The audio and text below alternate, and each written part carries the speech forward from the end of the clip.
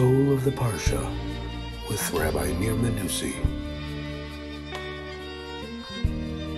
This class is made possible by our kind supporters over at Patreon. Help keep the classes flowing and free of charge by becoming a supporter. You can find the link to our Patreon page in the description below. Thank you and enjoy the class. Shalom everyone and welcome to our new weekly Soul of the Parsha class. This week's class is called Ballad of the Lamplighters. Who are the Lamplighters? The Lamplighters is what I call the people who dedicate themselves to teaching Torah, guiding people, helping people connect to their own souls, to God, to the Torah, to their calling in life. They don't have a regular career. They don't have a certain, defined profession that is acceptable. They don't produce a very, a recognized good or provide a solid, service. They're spiritual teachers and guides. And what they do is they light up souls. That's why they're called the Lamplighters. They help people kindle their own souls, their own hearts, remember, reconnect to their own, the part of them that wants to touch God and to be connected to God and be connected to their spiritual calling. And they have a certain story to them, and it's very much connected to the character of Aaron the priest, Aaron, and also, more broadly speaking, to the tribe of Levi, Shevet Levi. So they're the protagonists of this class. We want to understand the unique story of the tribe of Levi, and in particular, Aaron the priest. And we're calling these this family of souls, and in fact we want to expand this family, as we'll see in the end, the Lamplighters. So our parasha, we are now in Parashat Beha'alotcha. It starts with the Torah referring to the mitzvah that Aaron has to light the golden menorah, the golden lamp, the 7 candles, candelabra, that was in the tabernacle and later on in the temple. The priest lights the menorah every evening. He starts by cleaning and preparing the menorah every morning. He needs to clean it from the candles of the day before and prepare it for the following lighting of the candles in the evening. It's a daily routine in the tabernacle and the temple. And we've already learned about this mitzvah, but it's referred to again in the opening of this parsha. The parsha opens with the words, "And the Lord spoke to Moses, saying, speak to Aaron and tell him, as you raise the candles," this is the particular phrase used. It's not lighting the candles, it's raising the candles. And we want to fully understand this. And then I'm cutting off now. It's going on to explain certain details about this. But the question that arises, and this is the first Rashi on the Parsha, is why mention this mitzvah now? We have heard about it. If there's another detail to be told, it could have come before, it can come at some other time. Why mention it now? And in order to answer this, Rashi connects the beginning of our Parsha to the ending of the previous Parsha, Naso. In the end of the previous Parsha, we were described what the sacrifices of the chiefs of the tribes were. The chiefs or the chieftains or the captains, the Nesi'im. The Nesi'im are the chiefs of the tribes. And when the tabernacle was inaugurated on the first day of Nisan, then for 12 consecutive days, each day the chief of each tribe would come and bring an offering. So Rashi says that as they did so over those 12 days, when those 12 days ended, Aaron was disheartened. And the whole point of putting the verse, of reminding us and reminding Aaron himself of his duty to light the menorah in the tabernacle, it's in order to comfort him and to answer this sense of disheartening that he had. So let's read Rashi. Rashi says, why did the verse about the menorah is juxtaposed? It comes just after the description of the sacrifices of the tribe chiefs, or sometimes there are so-called princes. It depends on the translation. So Rashi says, when Aaron saw the inauguration conducted, that is, it was brought about through those sacrifices, chalsha az da'ato. That's what I call disheartening. His mind weakened. He had a weakening of the mind, that he wasn't with them. He didn't participate with them in the inauguration, neither him nor his tribe. So the Kadosh Baruch Hu, God, tells Aaron, or is telling him through this verse, Chayecha, I urge you, I beckon you, I give you strength. Shelcha gdola mishelahem, your duty, your contribution to the tabernacle is greater than theirs. For you, light and also prepare the candles. You operate the menorah, you light the candles in the menorah. So the question we want to understand is, what exactly was this weakening of the mind of Aaron? And just to be clear, it's not like during those 12 days he was idle. He was not idle at all. He was the one actually performing those 12 sacrifices. The chiefs came and gave those offerings, but he was the one who conducted everything. He did it. But what happened? But the thing is that he didn't have a sacrifice of his own. And a sacrifice of his own means he didn't have his own material donation, contribution, that he actually gave and sort of raised it to the Almighty above. He didn't have his own sort of thing, his own project, and his own unique contribution. He was just helping others give their own sacrifices or connect to God, but he didn't have his own thing. Now, the thing about those sacrifices of the chiefs is that at the end of the previous parasha, we are given, and it's well known, we read this also in the first 12 days of Nisan, that's the custom. It's exactly the same sacrifice. It's described word by word, exactly the same 12 times in a row. The only difference is that each time we're given the name of the chief and the name of the tribe, but then it just goes, again, same description for 12 times for the sacrifice. So it was exact same sacrifice. So the sages asked, so why are we, it could have just said that, just write it once and say that each of the chiefs gave it, and then you can give a list of the chiefs. Why describe it again and again and again? And the answer is that although it was on the outside the same, each chief meant something else, had a different kavanah, a different intention. When he gave it, and when it was offered, we can imagine him closing his eyes and sort of praying very hard for something completely different. And that's the reason it was given again and again, is that it helps us realize that it was really unique. It was really very special every time. And the Torah says that the first one, it was the chief of the tribe of Yehudah. He prayed for the future of his tribe's purpose and calling, which is to be the kings, because it's the kingly tribe. And then the chief of the tribe of Issachar, they were a tribe of Torah scholars. So his kavanah, his intention was that the Torah succeed. And then the third one, it was Zevulun. Zevulun did business. They traveled with ships and they bought and they sold. So he was praying for his business to succeed. And it also helped indirectly the Torah of his brother Yisachar. They had an agreement together.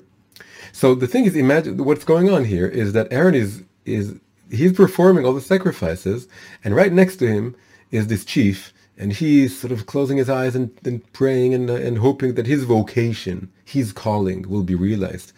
And over this time, over those 12 days, Aaron is asking himself, all these chiefs of all these tribes, they really know what their story is. They know what their dream is, what their vision is. They each have a vision, and they're praying for it, and they bring this, big sacrifice that would that will help, will draw blessing for their dream and vision and vocation.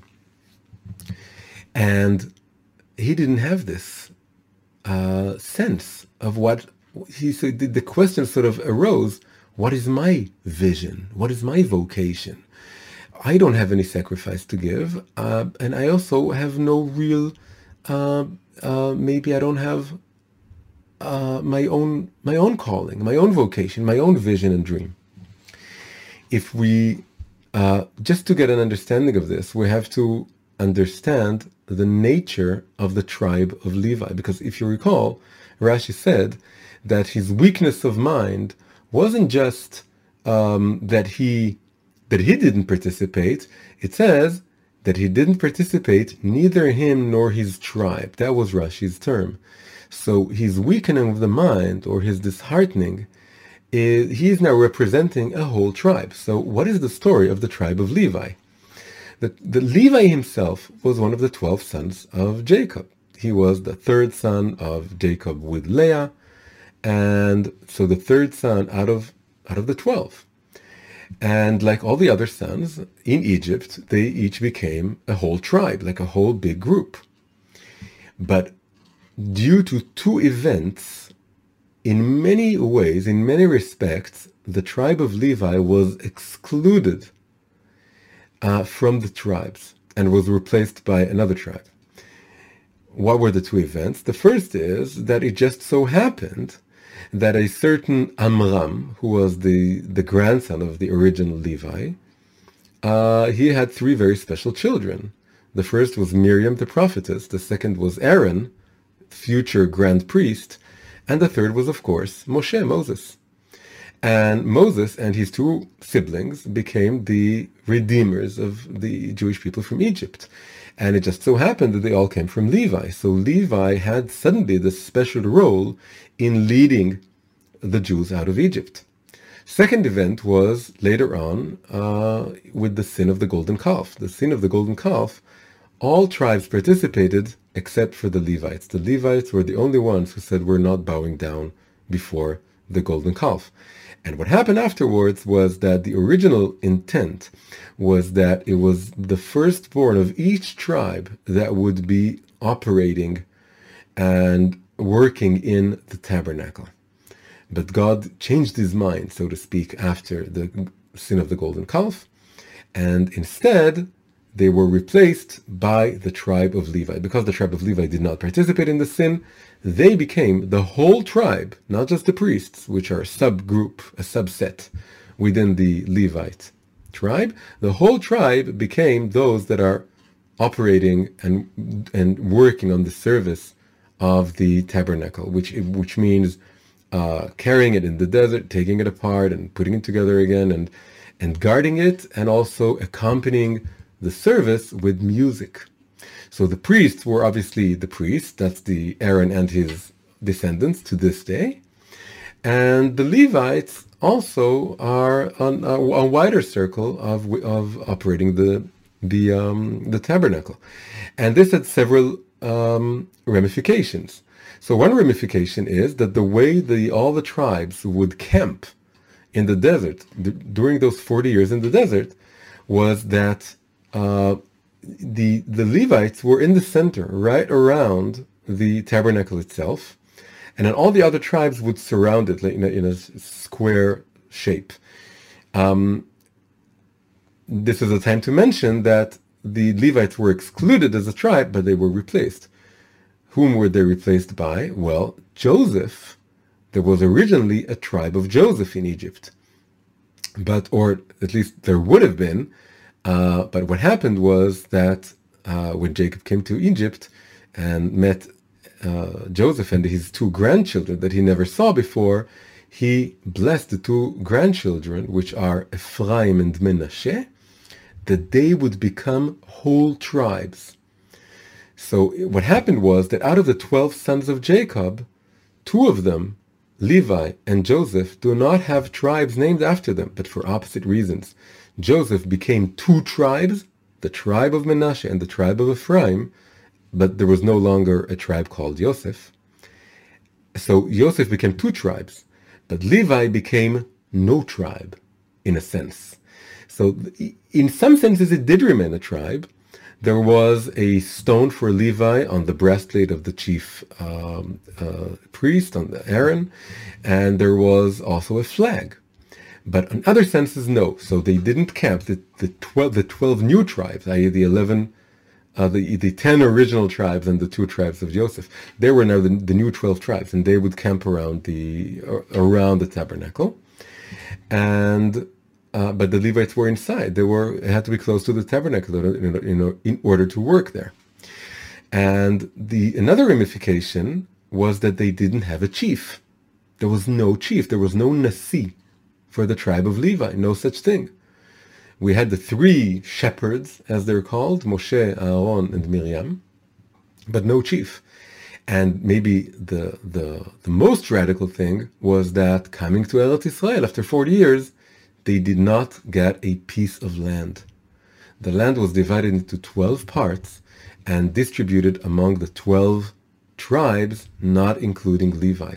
The Levites were given 48 cities scattered all around the land of Israel. They didn't have one place. Not having one place is a big thing. It means you don't have a regular community life. It means that you don't have a certain landscape that you can call home, that, with its own climate and with its own natural resources and with just a place, a center that you could call home. Their center, their home, was the temple. The priests would take turns. They were divided into 12, and each month they would go to the work in the temple. And all the Levites, what they did was that they were a tribe dedicated to teaching Torah. That's why they were scattered all over the country. So they didn't have one land to call their own. They were everywhere. They didn't have a regular sense of community. They were in a way what is now called a virtual community, or like today over the internet we have online communities.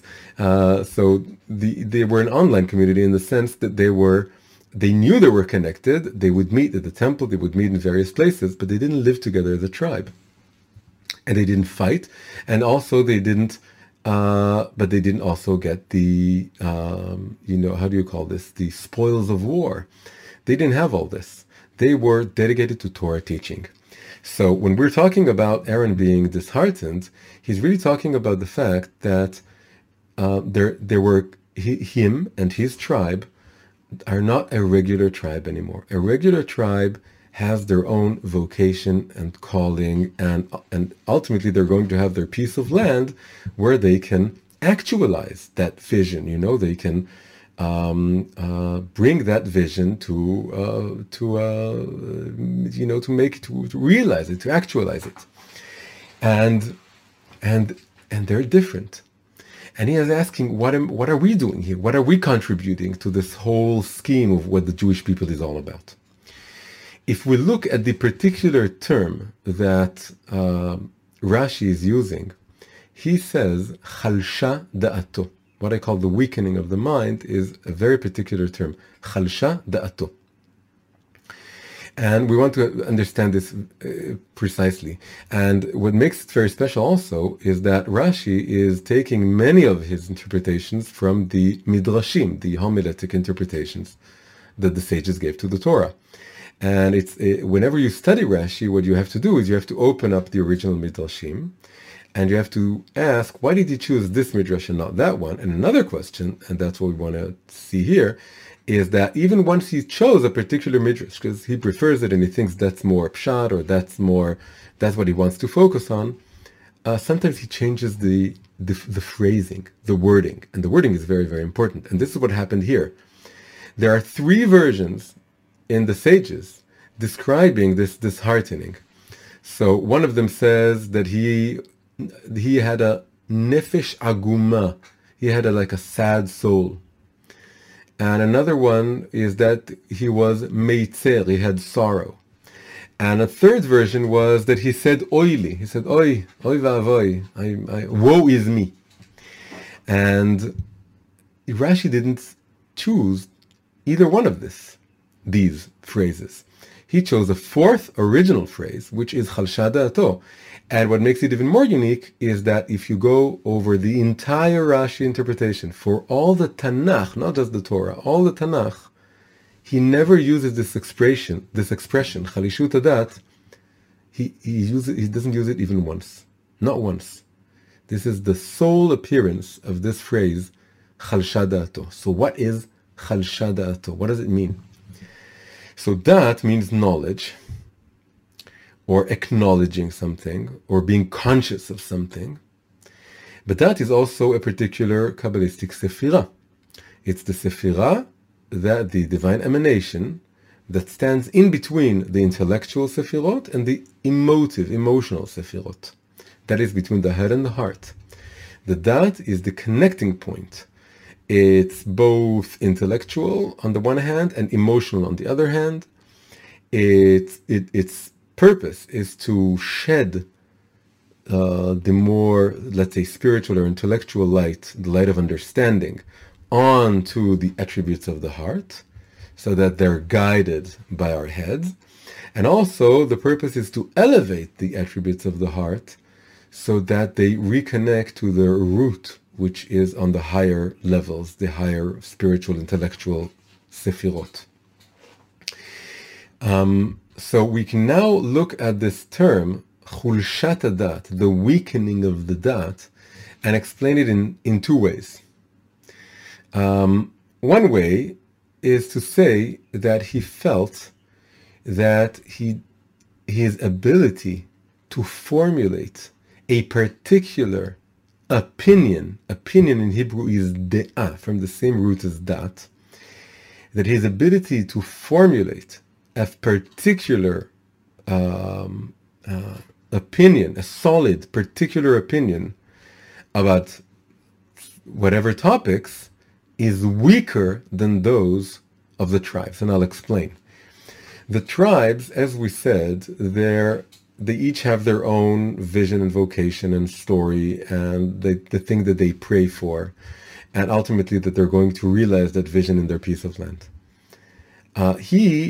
Aaron and the tribe of Levites are in the center. They're sort of connecting all these visions, and he's the one who's taking all these sacrifices and elevating them. He is like someone who, when someone is very deep into the studying Torah, they can understand all views. Just like the sages say about Hillel and Shammai, Elu ve'elu divrei Elokim chaim, these and these are the words of the living God. There's truth to both sides.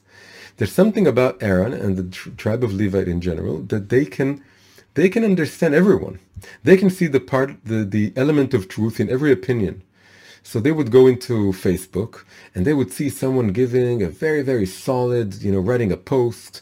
It says, I think this and that, and I have this very, let's say, liberal opinion, or this very conservative opinion, or I think that this guy is wrong and this guy is right, and the other person says the opposite. And they have, in Hebrew, it's called da'atanut. They have solid opinions about things. And we know this experience, that you're in an argument that you haven't solidified your own particular opinion, so you don't know what to say, you're just listening. And you can also, and not only that, but you can hear the truth about everything. So there's something about Aaron that says, I feel that I don't have my own opinion. I don't have my own dat. When the sages told us about the sacrifices of the chiefs, then their expression was, here it is, Kulam al dvarim gedolim hekrivu. Each of the chiefs intended for something great. They all had great things in mind, and each one sacrificed it according to his da'at, according to his knowledge or opinion in this sense. So they each had their very solid da'at, but they had some great things in mind. But he didn't have this. If the sphere of dat is the origin of all the 7 lower Sephirot. Now the 7 lower Sephirot are also, they correspond to the 7 candles of the candelabra. His purpose is not just to bring up, to raise up, to offer all the different sacrifices. He's also the one elevating, lighting up the candles and elevating the souls of all the 7 types of souls, the 7 that correspond to the 7 emotive sephirot. But he himself is not one of them in this context. In other contexts, he's part of Chesed. In other contexts, he's part of Hod. But in this context, he's neither. He is Dat. Dat is not part of the 7 emotive sephirot. He's the one lighting the candles, elevating everyone. So we can understand everyone. But he feels that I don't have my own particular opinion, my own unique sense of self. What am I about? So his weakness here was saying, I don't feel that each of these, soul types, they have their own, color and their own thing, but I don't know what I am. And so that's the first interpretation. And also, by the way, we can see this also in Moshe. Moshe, one of the interpretations for his stuttering, in Hebrew, to stutter is legamgim. Legamgim. So legamgim is a 4-letter root, and it's really the repeating of the word gum, because it sounds like stuttering. It's like an onomatopoeia. But the word gum in Hebrew means also. So the idea is that the reason that Moshe was stuttering was because he wanted to say, also this is true and also this is true. Gam ze nachon vegam ze nachon. It's like elu ve'elu, these and these are the words of the living God. He saw all aspects of the truth. But when you understand all aspects of the truth, you don't have the luxury of speaking very loudly and certainly about one aspect of the truth. You stutter. You say, well, that's true and also that's true. There's a famous joke about the Chelem rabbi, who had 2 people coming to him with a big argument, and they were arguing over a sum of money. And one of them gave his whole version of the truth, and the rabbi was listening and says, you're right, you're absolutely right. And then he listened to the other person, and he gave a totally opposite version of the truth. He said, no, it's just, he's lying, and I was the one and he owes me the money and everything. And the rabbi listens and says, you're also right. And then the wife of the rabbi gets angry. She's around there and she says, you can't, these 2 people are arguing. You have to make the decision. You can't say that they're both right. So he listens to his wife and he says, you're also right. So this is the Chelem rabbi, but this is in many ways many rabbis. And anyone who's really studying Torah deeply and listening to the 70 facets of the Torah, which are also the 70 facets of everything, of the world. So he feels that I don't have my own opinion. I can understand everyone. I don't have my own thing. The second interpretation of Chulshat Adat is that he was weakened or disheartened by the idea that he is only Dat, right? The first is that he doesn't have any Dat, any De'ah, any opinion.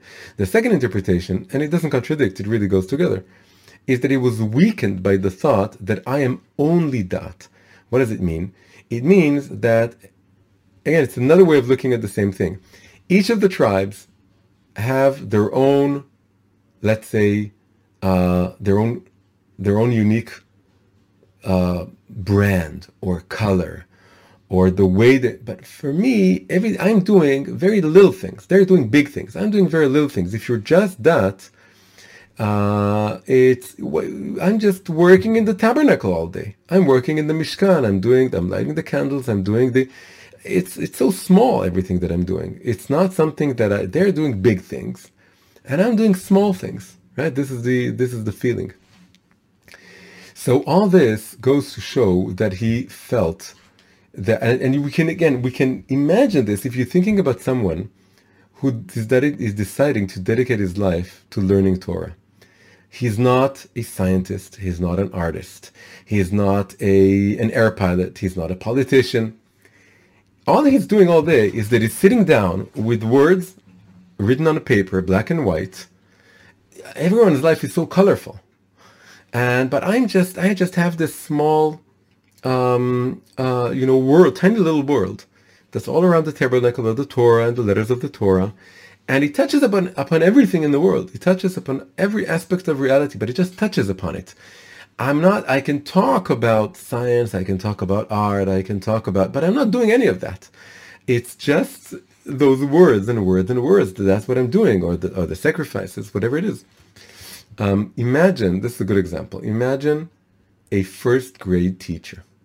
The first grade teacher is every year, she or he, it's usually a she, but it could be a he, they receive a new generation of first grade students, and this teacher has to teach them the alphabet from scratch. This is ABC, this is Aleph Bet Gimel, and then they move on to second grade, but the teacher remains. And every year, the teacher is still in the first grade.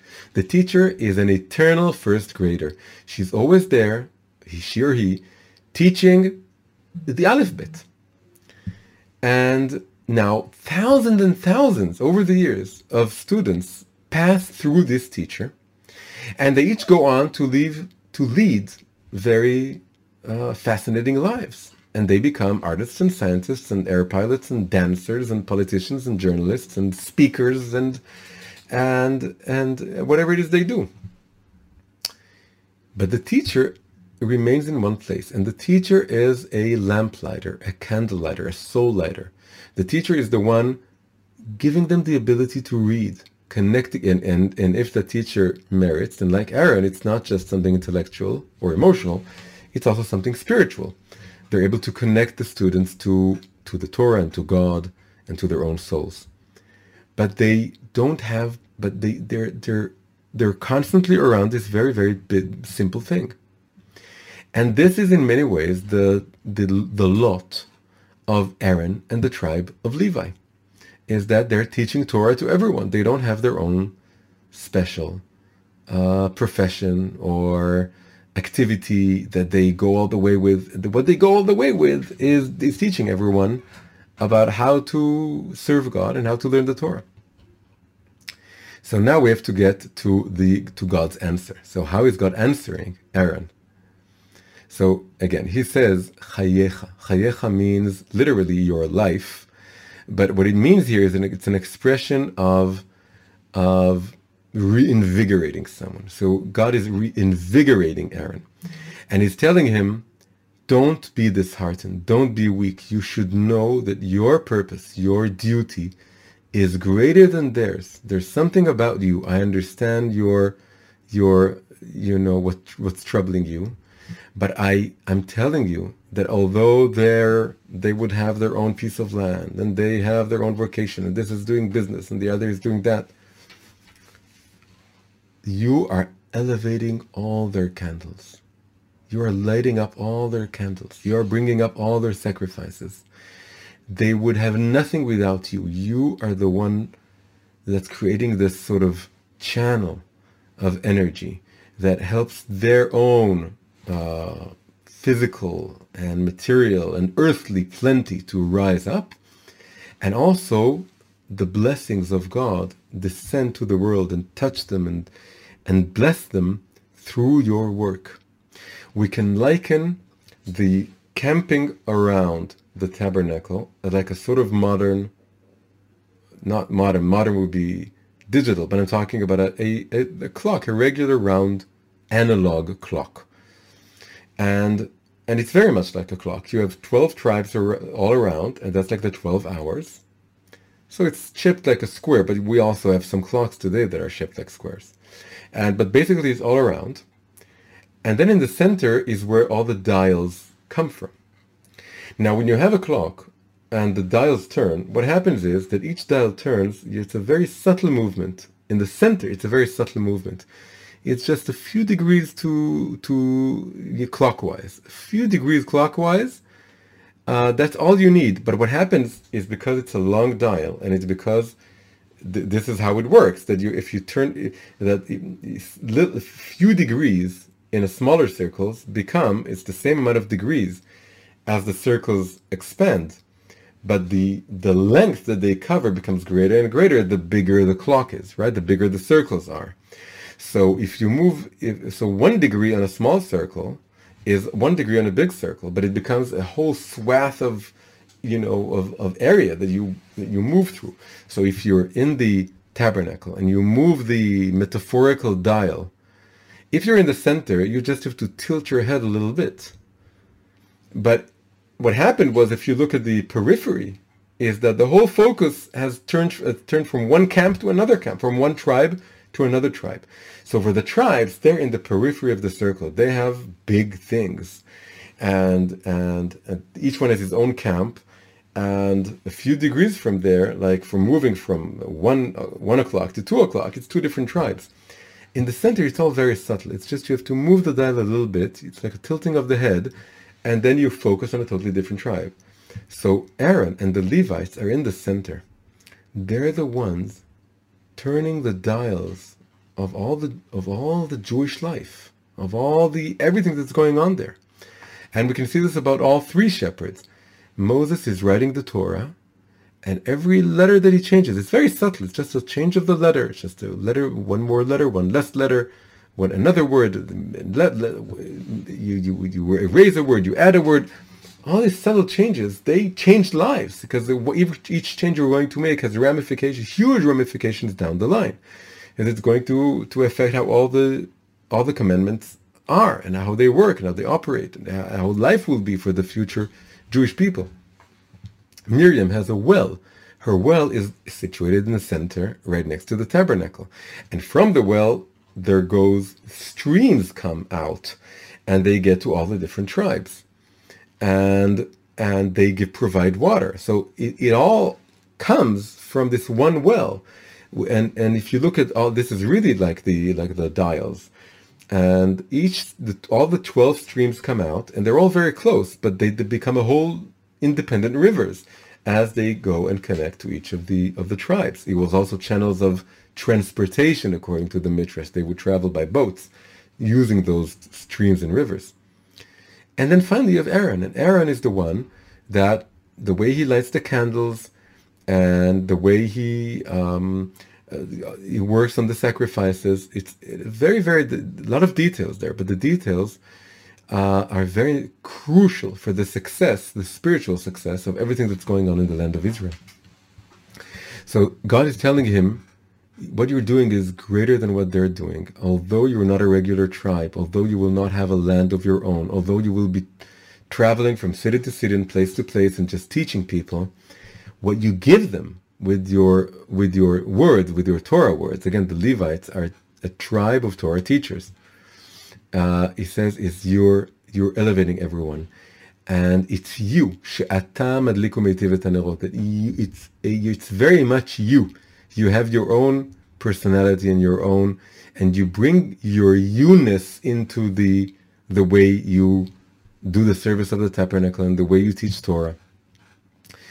And now the one Rashi after that, there are actually two Rashis for just this opening verse, or the second verse of the Parsha.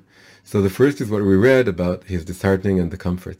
And then the second one goes into explaining the particular word to raise the candles. So Rashi gives two interpretations. One is that it's the verb used is raising the candles is because the flame rises.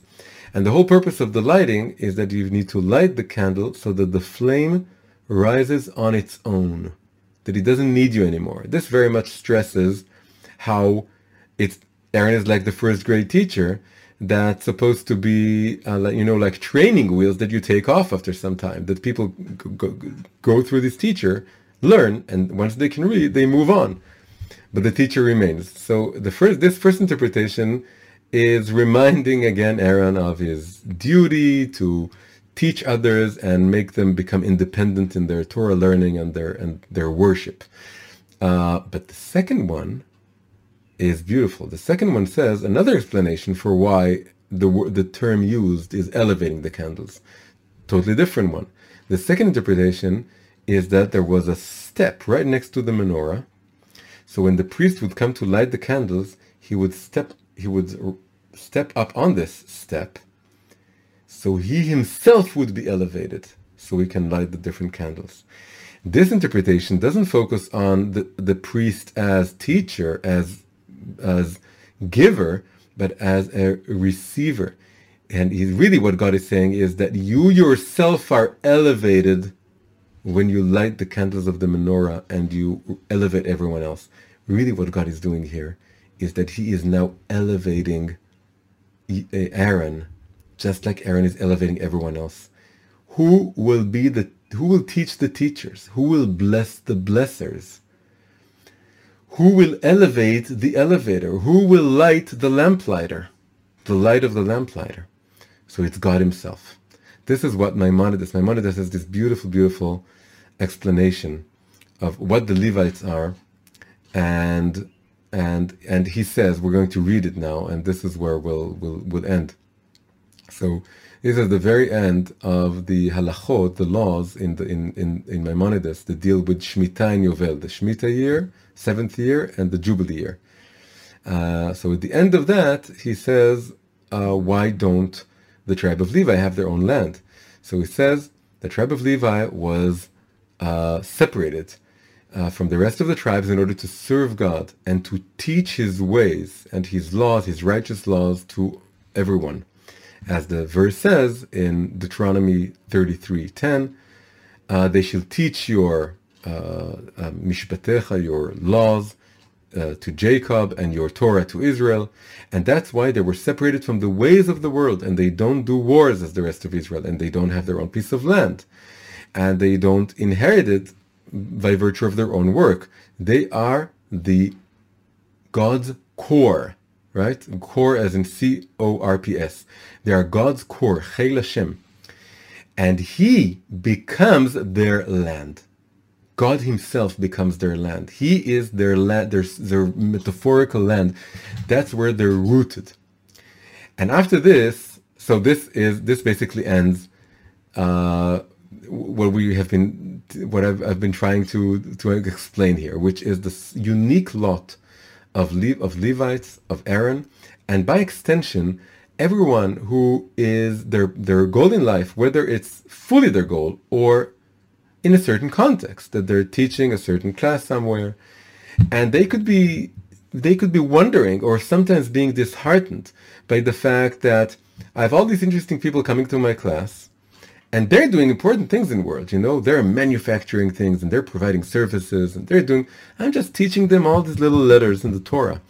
And sometimes you say, what I'm doing is meaning it's not so important. They're doing the important things. I'm not doing anything important. But then God is telling these people, no. You're, through them learning those Torah letters that you teach them, that blesses and elevates everything that they're doing in the world. So it's a very important call. So now we're going to finish with reading the very last paragraph of the Rambam in those halachot of Shemitah and Yovel. Just after he describes what's unique about the Levites, he has an amazing, just a beautiful, unbelievably beautiful, poetic paragraph that calls upon every person in the world, Jew or non-Jew, to spiritually join the tribe of Levi and dedicate themselves to teaching Torah to everyone else. And it's just an unbelievable, beautiful paragraph. It goes like this. And not only the tribe of Levi, but every person from all the persons of the world, Kol Ba'ei Olam. This is a very special phrase that is very clearly suggesting it's not just for Jews. And this is amazing because the Jews are the only ones receiving the Torah, but now suddenly the Rambam is saying, but every person in the world can join the tribe of Levi and become a Torah teacher for whatever circle of influence they have. So every person from all the citizens of the world whose soul volunteers him, and whose thought, whose rational faculty has made him understand that he should differentiate himself or take himself aside from other people and stand before God and serve God and help the world acknowledge God and know God. And he decides, this person, to walk straightly as God made him, and to what's the word? Parak me'al tzavaro, to take off the shackles or the duty of the many different calculations that all people do all the time in order to maintain their regular lives. What do most people do is they think about, how am I going to work and make money and succeed and then take a vacation. But this person that the Rambam is describing and is really calling upon everyone to aspire to, is to take off those duties and take off those calculations and become dedicated to this purpose of teaching Torah to others. And he says this person becomes as holy as the Holy of Holies.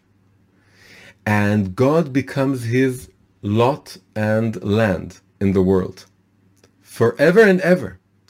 And he will provide him with everything he needs in this world, just like he provided the priests and the Levites.